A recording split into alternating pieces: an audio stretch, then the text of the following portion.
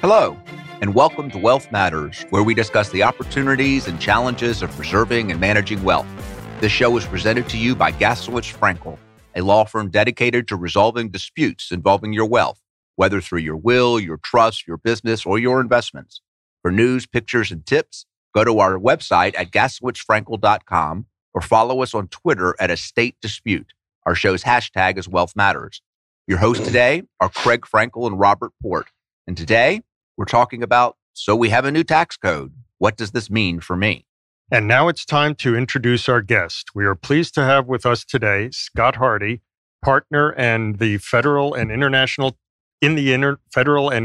Tax Group at Alston & Bird. Welcome, Scott. Thank you very much. First, for our guest, can you give us a little bit about your background and the focus of your practice? Yeah, so I am a partner at Alston & Bird, which is a law firm here in Atlanta, about a little over 800 lawyers. It's all around the world. It's not just Atlanta. It is global. We have offices throughout the U.S. and then in China and Belgium.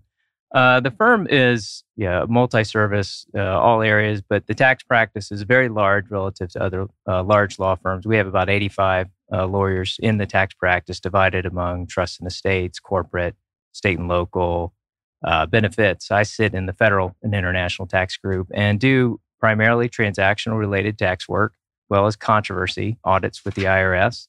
My practice really spans the spectrum, represent large public companies, but also small businesses, mid-sized businesses, and their owners in terms of planning and working through M&A transactions and the like. On the controversy side, we handle all levels of audits for our clients, from the administrative stage through any court proceedings as well. So let's jump into the owners. So we're going to talk about what does the new tax laws mean to owners, mostly to individuals. I know the corporate tax rate went down to 21%. Mm-hmm. I think we've now finished the analysis. I know the rules have changed internationally. No one understands it. So let's talk about the actual owners. Tell us just what for you are the big kind of takeaways, the big changes to the tax code? Well, at the outset, just from a big picture perspective, they're dramatic. This is the most fundamental reform that we've seen in at least 30 plus years. I don't like the word reform because that suggests thought through, debated, tested with tax experts. I prefer change. Change is good. From a reform perspective, a lot of these provisions or changes have been talked about for years. Representative Camp put out a large tax proposal in 2014, much of which is embodied in this law, and that had been vetted to a certain extent. Charlie Rangel put out the mother of all tax bills before him.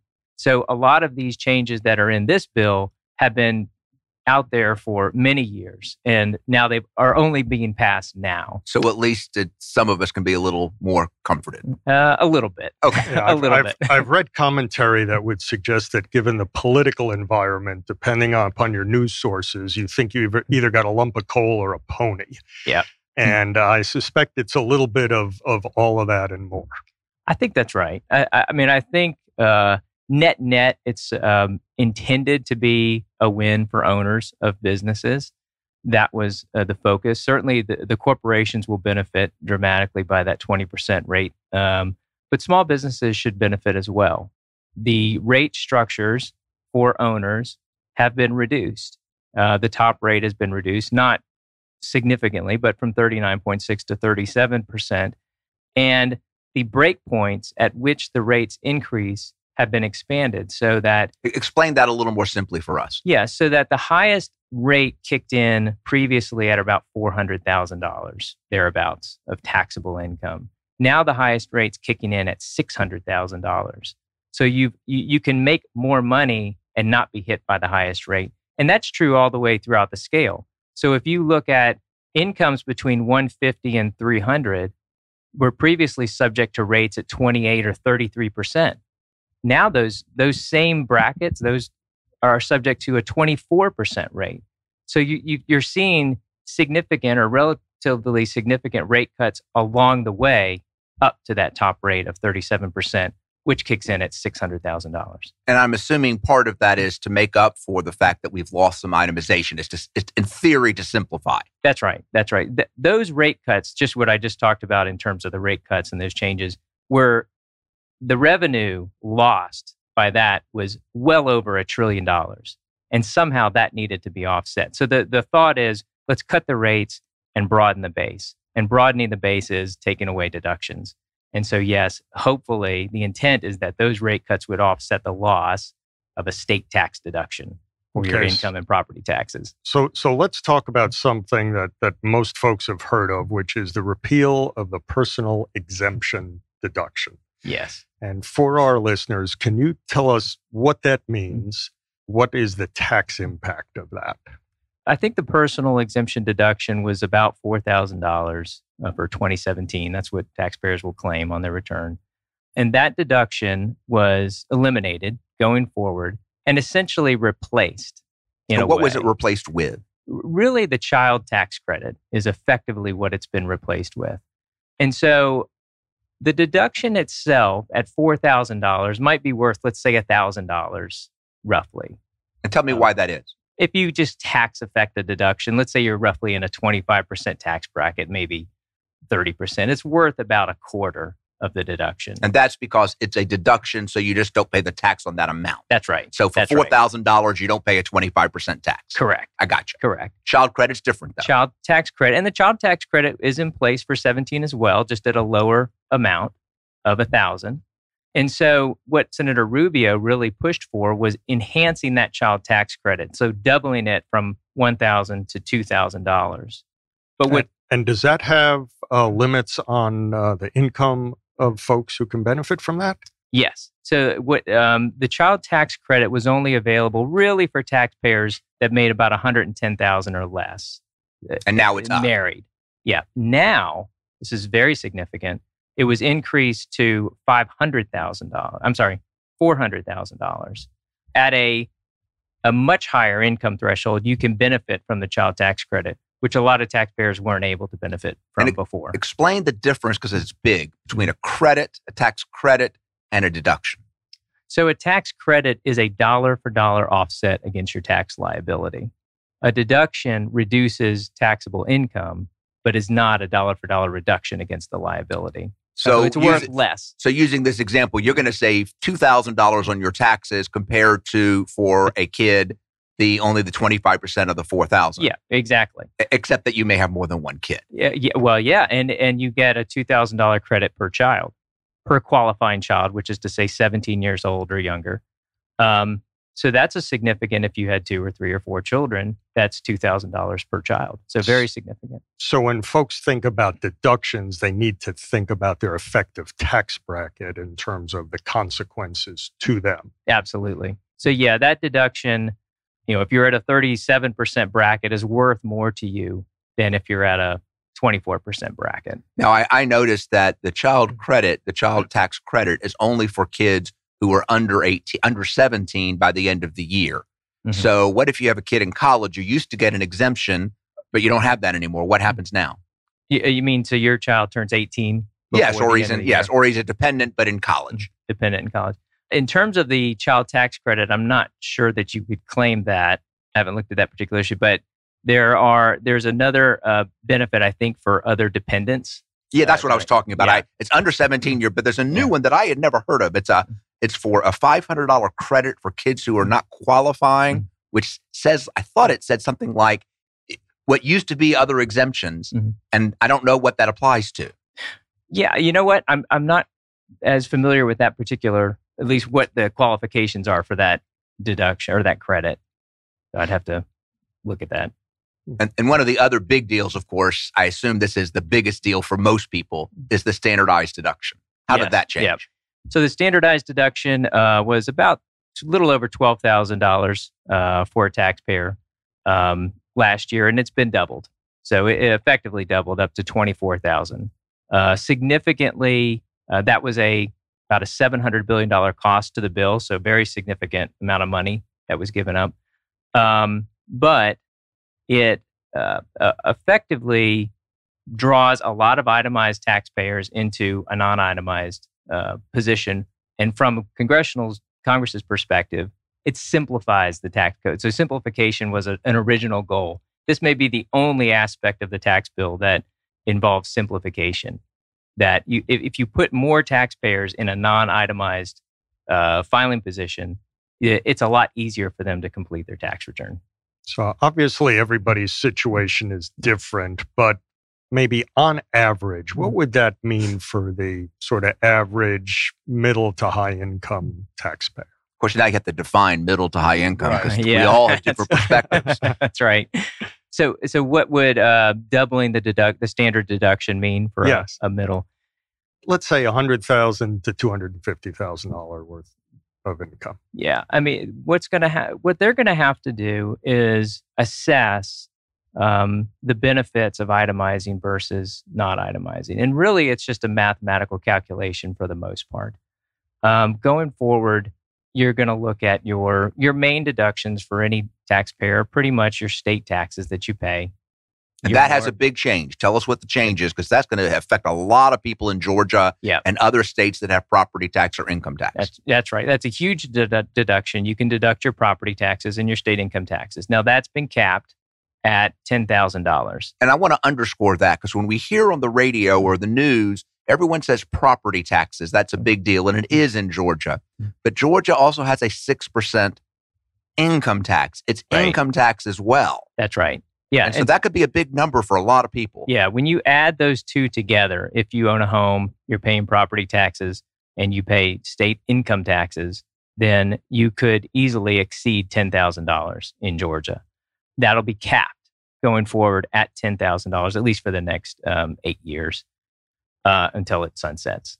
And tell us what a sunset means. So a sunset is effectively, we have a law in place for a temporary period of time, after which we will revert back to the current state of affairs as it was in 2017. Unless we change our minds. Unless they change their minds in between. Right. Which and many of the things we're talking about do have that sunset for individuals. For individuals, that's right. The corporate provisions primarily, they do not sunset. They are permanent. And that was another goal of the legislation, was a priority on permanence. Unfortunately, except for individuals.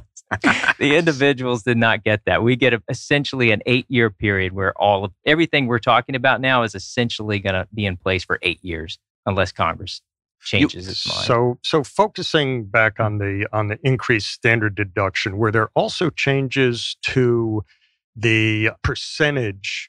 I may not be describing this correctly, but my recollection is for medical expenses or unreimbursed business expenses. Yeah. There was a percentage over which you could take a deduction, but if you didn't hit that percentage, you couldn't take the deduction. Have those changed in terms of, the math of figuring out whether you should itemize or not? Yeah, at least for medical expenses, previously it was you had to incur expenses in excess of 10% of your taxable income, and that's been reduced to 7.5%. So you have a threshold which is lower, above which you can deduct. So if you incur expenses over 7.5% of your taxable income, you can deduct those. That's helpful for taxpayers. But that's only going to be for 2 years, and then it goes back to 10. Yeah, well, it's effective in 2017, so for last year. The reduced percentage amount? Yes, for the medical is effective for last year. I don't recall when that one sunsets, though. Okay, but it does sunset at some point, but that's still a deduction. That's right. That's what I would, okay. Yeah.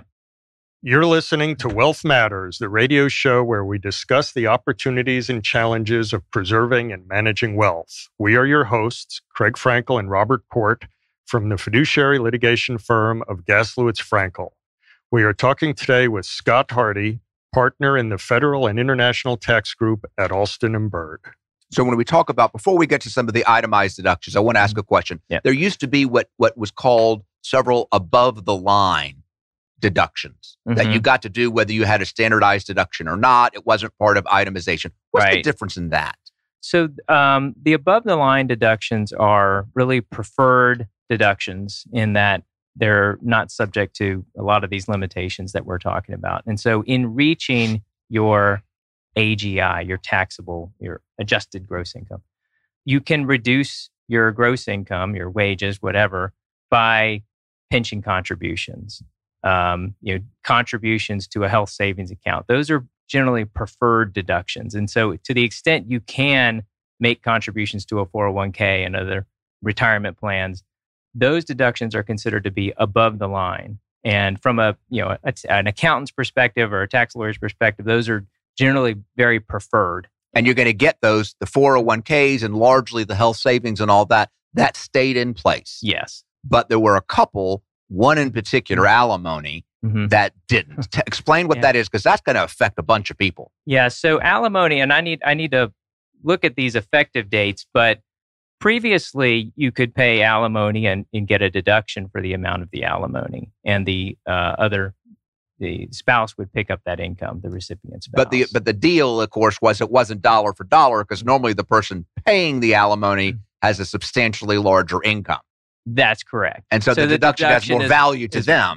Exactly. Which is why, I got this question from someone as to, okay, well, what was the theory behind the change? And the change is that you don't get the deduction anymore, and there's no income pickup on the other side, which is, in a lot of this tax reform effort, the revenue and the dollars and cents are what drive the decisions, not necessarily policy. And so in this case, yes, the change is if you don't get the deduction, that means you're not getting a deduction at a higher income level. For the payer typically earns more, so that deduction's more valuable to them. So they take away that valuable deduction from a higher wage earner. And the income inclusion by the spouse is typically at a lower rate. And so they don't have an income inclusion at that lower rate. So that's the change. They effectively just generated more revenue for this bill. But as a practical matter, on a simplification standpoint, it makes it easier. Child support, alimony, no tax, no deduction. We don't have to worry about that in divorce cases anymore. That's right. That's right. Although, like a lot of folks, my CPA sent out his summary of what's going on. And according to his notes, the change in alimony is effective for tax years beginning in 2019.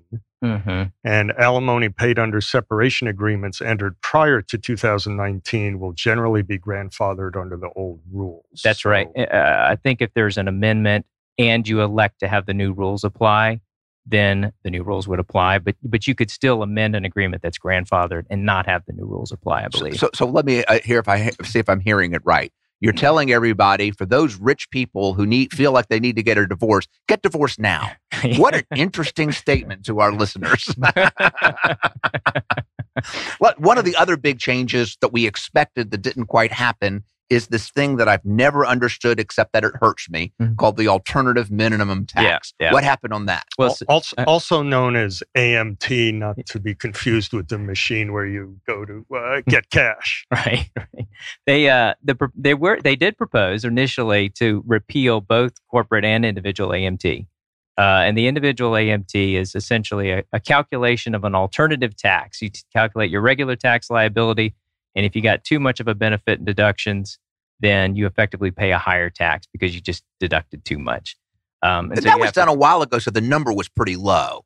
Yes. And they, for some reason, never raised that. Yeah, it was never indexed to inflation or cost of living increases or anything like that. Yeah, Congress kind of went through this annual exercise where they would adjust it each year. So they effectively tried to index it for inflation each year by increasing the exemption. But the AMT started to creep into lower and lower income thresholds. And so a lot of people who it was never intended to affect have been affected by the AMT. And so Congress has long wanted to repeal the AMT. Even Charlie Rangel in his bill had proposed to repeal the AMT.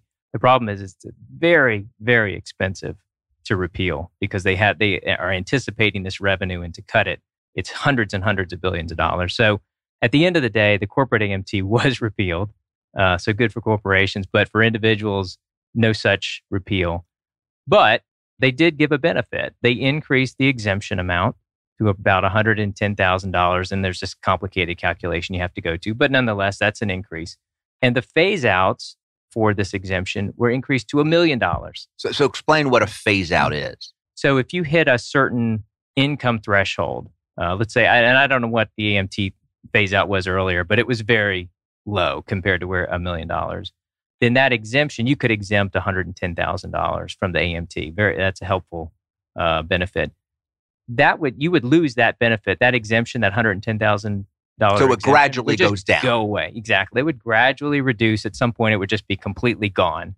But now that phase out doesn't even kick in until $1 million of income. So it's just unlikely to hit the vast majority of taxpayers. Is it indexed? At $1 million? No. I mean, is inflation? So that bottom number, does it increase? Yes, it is indexed. I'm pretty sure, but they changed the index, and this is a very minute point for listeners, but nonetheless, they've changed the index. It's not CPI anymore. It's a different type of CPI. So the index is going to be going up a lot slower. And it was another way for them to raise money in this bill. So a lower rate. A lower rate of increase. Yes. Let me ask a broader question. You've mentioned a few times about revenue loss and revenue pickup, and we've all heard the political debate about that. But purely from a tax practitioner's perspective, where is the pickup for the areas where revenue has been lost? Mm-hmm. Where is the money coming from? You mean other than you and me? Correct. So where's the revenue coming from? For all these revenue losses we're talking about, where does it come from? Well, actually, I did have a list here just to name a few. So that you had asked about the personal exemption, that $4,000. The repeal of that raised $1.2 trillion in the bill. That was a significant revenue raiser. Another one was repealing a lot of the itemized deductions that we've talked about. And if you total those, what is that number? That's close. That was about $700 billion. So you're close to $2 trillion just on those two items. The inflation adjustment thing that I just talked about, that's $130 billion that they gained. So it's kind of scattered throughout the bill. But there are some real big ticket items that helped. And again, not. Oh, and don't forget the mandate, the ACA. They repealed the mandate for ACA, so that raised another $300+ billion. But they kept the 3.8% tax. Unfortunately, yes. Before we get it, let's talk about some of the big itemized numbers. I mean, where we lost some itemized deductions. But I had a question.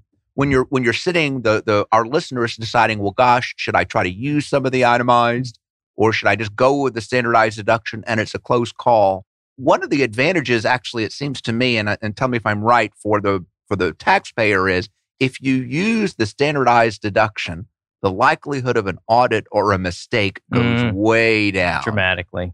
And so I really think people need to listen to that when you're close. Yeah. No, I think that's a very good point. By not itemizing, I wouldn't say you're off the radar, but you're less of a red flag. Absolutely. Well, now you're just dealing with income. Yeah, I mean, exactly. That you're focused on income. If you had some underreported income, that's where they would be looking. They're not going to be looking at deductions. So I'm going to ask, maybe a silly question, but are there certain segments of the tax preparing world that are concerned because of simplification? They're going to have less to do. I think net, they have a lot more to do. In the sense that, for a taxpayer who doesn't have a small business, then yes, that's probably the case. The return should be a whole lot easier to prepare. But if you had a small business and you're trying to navigate this new world of, do I get a 20% deduction on my flow through income? That is a lot more complicated.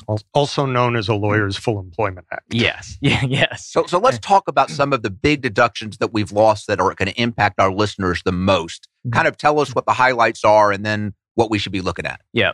So the biggest one is, and the one that gained the most press is the SALT deduction, state and local tax deduction.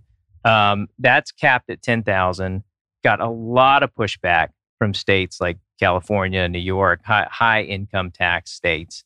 But even in Georgia, I mean, you've got states where taxpayers easily can exceed $10,000, and they've lost a fairly significant deduction. And I like to use math, so I'm going to do a simple math and tell me if I did it right. Yeah. So you've got $200,000 of taxable income once you've done whatever you've taken. Mm-hmm. That means you're going to pay in Georgia $12,000 of tax. Yes. And you've got whatever your real estate taxes are. Mm-hmm. And let's assume it's $5,000 because you live outside the city of Atlanta. Yep.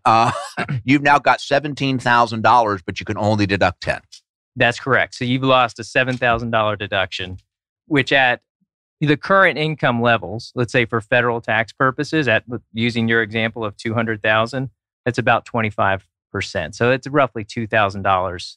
And obviously, the more you go up, it goes worse. That's right. What are some other ones? That's the biggie. The miscellaneous itemized deductions that are subject to a 2% floor are gone, so that you cannot deduct miscellaneous itemized deductions And what would be examples of the miscellaneous? So an example of miscellaneous itemized deduction would be tax prep fees, unreimbursed employee expenses, some types of investment expenses, gambling losses, hobby expenses. There's an extensive list of these types of expenses that people deduct that are no longer deductible. What else we got? Let's see. I think I also have seen that entertainment expenses are no longer deductible. And is that business entertainment? Yeah. Business reimbursement? So that's But only for related. the individual, not for pass-throughs. Yes. So that's an important one. I'm thinking more kind of on a Schedule A type. At least what I just mentioned is your Schedule A. Well, I had one, and deductions. I'm not sure it's a Schedule A, but it is important to a lot of people. What about home equity loans that people used to load up cars and renovations and stuff? What's the changes there? Yeah, so that's a good one. The mortgage interest deduction. So home equity loans were deductible. You could have up to $100,000 of home equity and deduct the interest on that. That is no longer deductible. There's no grandfathering provision. They're just simply not deductible. That interest is gone as a deduction. And then going forward, the cap on acquisition indebtedness for a principal residence, if you bought a home, used to be $1 million. Going forward now, it's $750,000. So any debt over that amount would not be deductible. Now, this is something that folks ought to check with their financial advisor on, but given that limited deductibility, it may actually reverse what's been a common practice, which is to load up on debt and take advantage of the deduction, and instead now perhaps pay off mortgages and certainly home equity lines of credit if they're not grandfathered in sooner, and you end up with an effective return on your money equal to the interest rate you would have otherwise been paying. So right.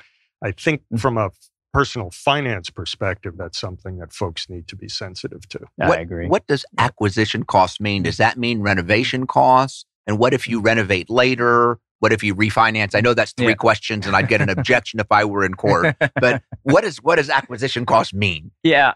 Well, in terms of, let me just address the refinancing. Those are permissible. So if you did have a mortgage before the cutoff date is December the 15th. It's not actually January 1st, 2018. So if you bought a home after December 15th, then you need to be concerned of which year? Of 2017. So you could be subject to the $750,000. But even within the $750,000, I buy a house for $500,000. I get a loan, and 2 years from now, in 2020, I decide to refinance. Yes, from the $500,000. Right. Yeah. So that's assuming you're still under the $750,000. You can refinance and deduct the interest on that. Or I'm sorry, if you're talking about home equity. No, home acquisition. I got an original loan. Yeah. What about if that 2 years from now, I still got the $500,000, but I'm going to put $100,000 of repairs into the house, and I refinance. I don't get a home equity loan, and I refinance at $600,000. Is that still deductible? As acquisition indebtedness, I'm not. So our listeners need to wonder and talk to their planners and to their tax people, which a part of that $500,000 is still or not still. Yeah. Because a lot of people would put that into a home equity line, in which case you would lose that deduction. But now you might refinance instead, was really where I was going. Yeah, exactly. I guess the other thing for people who do have existing loans before December 15th, that maybe they were $1 million or $900,000 and wanted to refinance that loan in 2018 or 19, that under the law is permissible and you're still grandfathered on that loan. Great. I noticed one good thing, and I'm not sure I understood it. So itemized deductions, not the miscellaneous, but normal itemized deductions used to have a phase out the more money you made. Yes. Is that still there? It's gone. So that's a good thing. That's a good thing. So you're no longer phased out. I mean, so they cut that out, and arguably you can just deduct more, but they've cut out how much they cut out the things you can deduct. So, your mortgage interest is limited. They cap your SALT deduction. So they gave you a birthday gift, but the box is empty. Yeah, right. So, I guess you can give more to charity. The thresholds have been increased there. You can give, instead of 50% of your adjusted income, you can give 60%. But there's no phase out of the itemized. Okay, but let's talk about charity, because that's a big deal to me. So charity, you're only going to get your deduction if you itemize. Yes. So if you take the standardized deduction, you don't get a charitable deduction. That is correct. You lose the charitable deduction. Do you have any thoughts as to how that's going to hurt or help or affect our charitable giving? I mean, I've got to think that for the taxpayers who move into a standard, they're claiming the standard deduction, it at least takes away the incentive from a just fiscal perspective to give to charity. A lot of donors probably don't give for the deduction, although it's a nice benefit, but some do. Yeah. And so it's likely to take away that incentive. Now, some of the strategies I've heard to deal with that would be to bunch your contributions in 1 year. Mm-hmm.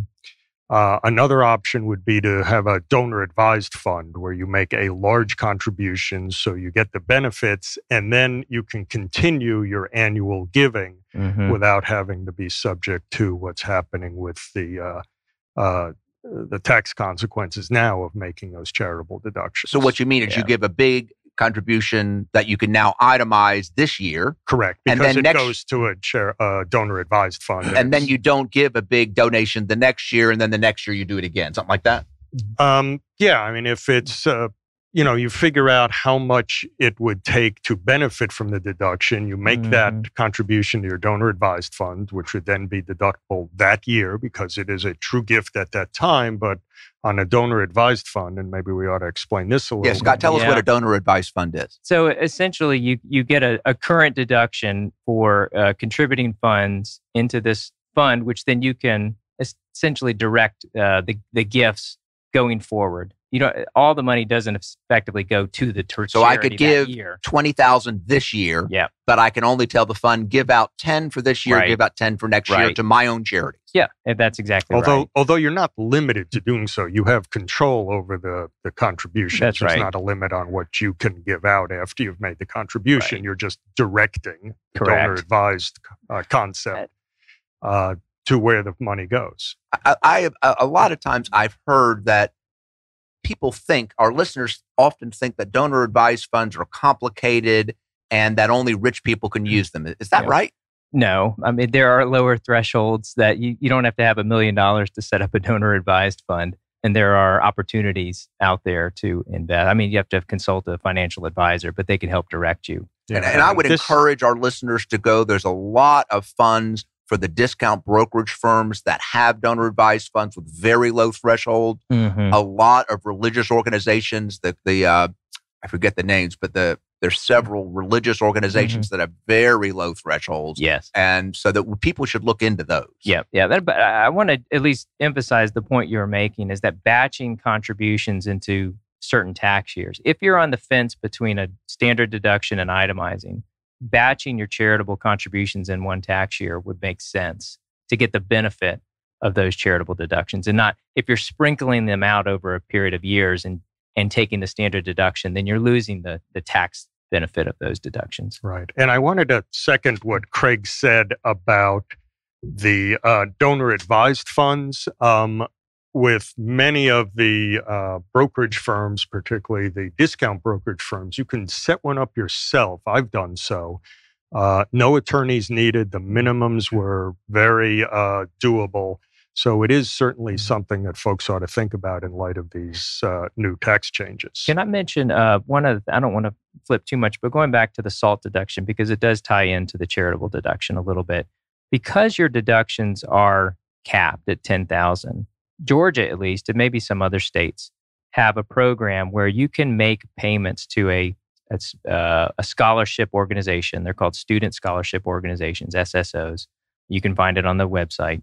And they will give, if you make a contribution to this organization, you get a tax credit in Georgia for that contribution. It's a credit. It's a credit against your Georgia taxes. So it's effectively like you're paying your Georgia taxes, but you're giving it to this organization. You also get a federal tax deduction, charitable deduction for that contribution. So my point in saying this is that if you're giving and these are low amounts, but nonetheless, you can get an incremental benefit. If you give $2,500 to one of these organizations, you're paying your Georgia taxes early, but you're getting a charitable deduction for that. So the $10,000 cap has now become $12,500 and not $10,000. So you can increase that. And one quick advice to our listeners, there is a cap on how many of that can happen in Georgia. So you've got to apply early, and the time to apply is this month. Yeah. So go to the schools that you care about and make your donations this month. Yeah. You got to do it early. But nonetheless, it's a way to try to increase those deductions. You're listening to Wealth Matters, the radio show where we discuss the opportunities and challenges of preserving and managing wealth. We are your hosts, Craig Frankel and Robert Port from the fiduciary litigation firm of Gaslowitz Frankel. We are talking with Scott Hardy, partner in the Federal and International Tax Group at Alston & Bird. So you said you might want to, I can't recall the word you used, but put buckets, give more to in a single year rather than sprinkling it. You could do it with charitable donations. Could you do it with 529 education plans? Well, for 529s, you can give I'm not sure the thresholds of contributions to 529s. They're fairly extensive, as I recall, hundreds of thousands of dollars. Lots, exactly, which you could do, but you don't get a deduction for those contributions to 529s. And can you tell our listeners there has been a substantial change in what the 529 money can now be used for in terms of educational purposes? Yeah, and that was significant. You can now distribute from a 529 per student up to $10,000 for secondary education, which is a big change because now that it doesn't have to just go to an undergraduate school or they higher can go to institution. Kindergarten through whatever. Yes. And what is the advantage of giving to a 529 plan? Growth in the plan is tax-free, so that you can, if you give early and let it grow, then you can distribute it and not pay tax on that distribution. So the contribution is not deductible, but the growth essentially is tax-free. Right. It's like a Roth IRA for education. The other change is, so you can now distribute up to $10,000 for those secondary school expenses, and included in that is homeschool. So if you do homeschool, then you can distribute from a 529 for those expenses as well. Now let's get to the one that's the most complicated, that at first glance sounds like a great deal to small business owners, but upon reflection, maybe not so good. So they're called pass-throughs. Tell us what happened on pass-throughs. Well, maybe tell our listeners first what a pass-through is. So a pass-through is essentially a partnership, an S corporation, or just a sole proprietor if you're in business and don't have an entity. A pass-through is that income just flows to you directly. It passes Subchapter S. through the entity, exactly. Sub S flows through from the business to you. It's on your tax return. So in coordination with reducing corporate rates dramatically, a lot of the senators and Congress wanted to provide reduced tax to business owners that own businesses through partnerships and S corps. And so they allowed or provided for a 20% deduction on qualified business income that comes from or through these entities. So in theory, we'll talk about what qualified business income is. Yes. It's complicated. But essentially, if you had qualified business income of $100,000, you're only going to be taxed on 80. Is that what you're saying? That's exactly right. Okay, now tell us what qualified business income is. So it has to be income from a qualified trade or business, which is essentially any trade or business other than a service business. The other than the service business. Tell us what that means. So a service business excludes or includes businesses such as law, accounting, healthcare, service businesses in these fields, but it's more expansive than that. There's a whole list of specified businesses. Do you have a sense of what the policy rationale was for excluding service businesses? Money. I do think revenue was part of it for sure. It's an interesting question, and I actually got this question recently. My thinking is that the proposals initially were designed to give a tax break to capital-intensive businesses like manufacturing and whatnot. And the House proposal initially provided as such. I mean, your deduction was linked to how much capital you had in the business. Now, they moved away from that and just kind of provide for this 20%. It's not linked to capital. but they've excluded these service businesses. I don't know why they did that. Partly money, maybe this theory that it's just intended for capital-intensive businesses. But nonetheless, these businesses have been excluded. And it's an expansive list. I mean, this is a lot of the economy when you're talking about, we are a service economy. We provide services. And when you're cutting out financial services businesses and law and health and accounting and any business based on reputation or skill, you're cutting out a lot of And when we say service, we really mean service. It basically means if you're your own primary employee, you're out. Yeah. I mean, you are out now. Except for engineers and architects who have very good lobbyists. They had great lobbyists. Engineers and architects were included in the first proposals and somehow were excluded. So engineers and architects got a pretty good deal. Well, those 85 tax lawyers at Alston & Bird, they didn't do me a good service here. When I saw it, this looks bad. I suspect that has to do with infrastructure. What's that? Infrastructure. Yeah. There is so it looks really bad for service people that they don't get this reduced rate. Right. But there seems to be an exception. Yeah, there's an exception where if your income is effectively below, I'm going to say 415, which is as a family. As a family.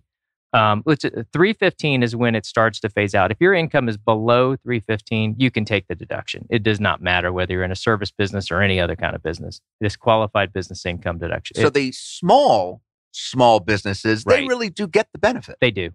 And then they actually lowered it. The threshold was 500,000 originally, and they lowered it to 315 because they felt like they were capturing too many people. And are those numbers and some of the other ones here that we've discussed, are they tied to inflation or CPI or anything like that? So we don't get in a situation again where we've got hard numbers that don't work, 5 or 8 years from question. now. Yeah. I would have to double check on whether it's, I don't have that note in front of me, if it's linked to inflation. My guess is it's indexed. Some of these are not to the CPI or something. Yes. To the reduced CPI. They call it chained CPI, but chained CPI is probably the index. And chained means less. Make it. It's right. Lower CPI. I could explain it, but I don't know that anybody wants. So let's talk. When we're talking about this 20% reduction, and we talk the thresholds of the 300. I think you said 315 or 415. Mm-hmm. What are we comparing that to? Is that to the family's entire income, including, maybe a family member that has a W-2 income or normal income? Or is that just tied to the income from the small business? You're looking at the taxable income of the taxpayer. So, husband and wife together. So if your combined taxable income exceeds these thresholds, then, you're going to lose that deduction. Is there anything we can do to jigger it at the end so you're close? You're either at 412 or you're at 300 or something, and you're close, but it looks like you're going to go over by $1 or $2. Yeah. Is there anything the family can do to try to bring them under and get the benefit? Because it's a big benefit. When it goes away, it's gone. It's a significant benefit. Now, I know this is being looked at by a lot of people right now as we're trying to digest this legislation. That the best way is honestly to fall outside of a service business. So to the extent, if you're in law, too late for us. Greg. So for folks like us, that's very difficult. But for other people, they might be on the fence as to whether they actually fall into this service business category. There could be some classification issues. Yes, I think you got to look closely at, do you fall into this category or not? If you're one of the enumerated businesses, it's going to be difficult. But if you're in this kind of, is my skill or my reputation really the thrust of this business or not, then maybe you don't fall into this category. That would be my first question. Could you bring in, for lack of a better word, another minority partner that has a relatively small share where it's going to go in their tax return, not yours, and it brings you under? Is that okay? You mean in terms of allocating income to another partner? Yeah. As long as it meets the... No, but a lot of people, when you're trying to do tax planning, will say, I'm going to give my son or my daughter 2% of the business or 3% of the business for other tax reasons. Could you use that to try to bring you below threshold? It might be effective. I think you need to, the partner depends. If you're in an S Corp, you have different rules for S Corps and partnerships. For partnerships, we have very strict requirements about allocating income to partners. And we have to make sure that they meet these kind of economic effect rules. And so you would have to vet that thoroughly. So when I use the word jigger, that's probably, I shouldn't put that on my tax return. I wouldn't use that. We're really nearing the end of our show. So before we do, we've gotten a remarkably good, I think, explanation of the basics of this tax changes. But what's your advice to our listeners as to what they should do next? As I mentioned at the beginning, these changes are dramatic. And so what they probably need to do is consult with a lawyer or accountant, whoever their advisor is, or their financial advisor, and start to understand how it impacts them. Someone who knows their financial picture and can speak to how these changes would impact them. Because there's a lot in here. I mean, we're barely covering the surface of what's in this legislation. So I think for our listeners, they're getting a big picture right now. They have a sense of what may impact them, but they really need to talk to an advisor to really understand what they can do to reap the benefits of this legislation and what changes they may need to make. And if our listeners want to talk to you as their advisor, how would they get in touch with you? So you can reach me at Alston & Bird. My email is scott.harty, Harty, at alston.com, or can reach me at the firm through our... And of course, the website, www.something. Alston.com, www.alston.com. As we're wrapping up our show, I want to thank everyone for listening to Wealth Matters, where we discuss the opportunities and challenges of preserving and managing wealth. For more information about Gaslowitz Frankel, please go to our website at gaslowitzfrankel.com. And remember to follow us on Twitter at Estate Dispute and use our show's hashtag Wealth Matters. Our guest today was Scott Harty, partner in the Federal and International Tax Group at Alston & Bird.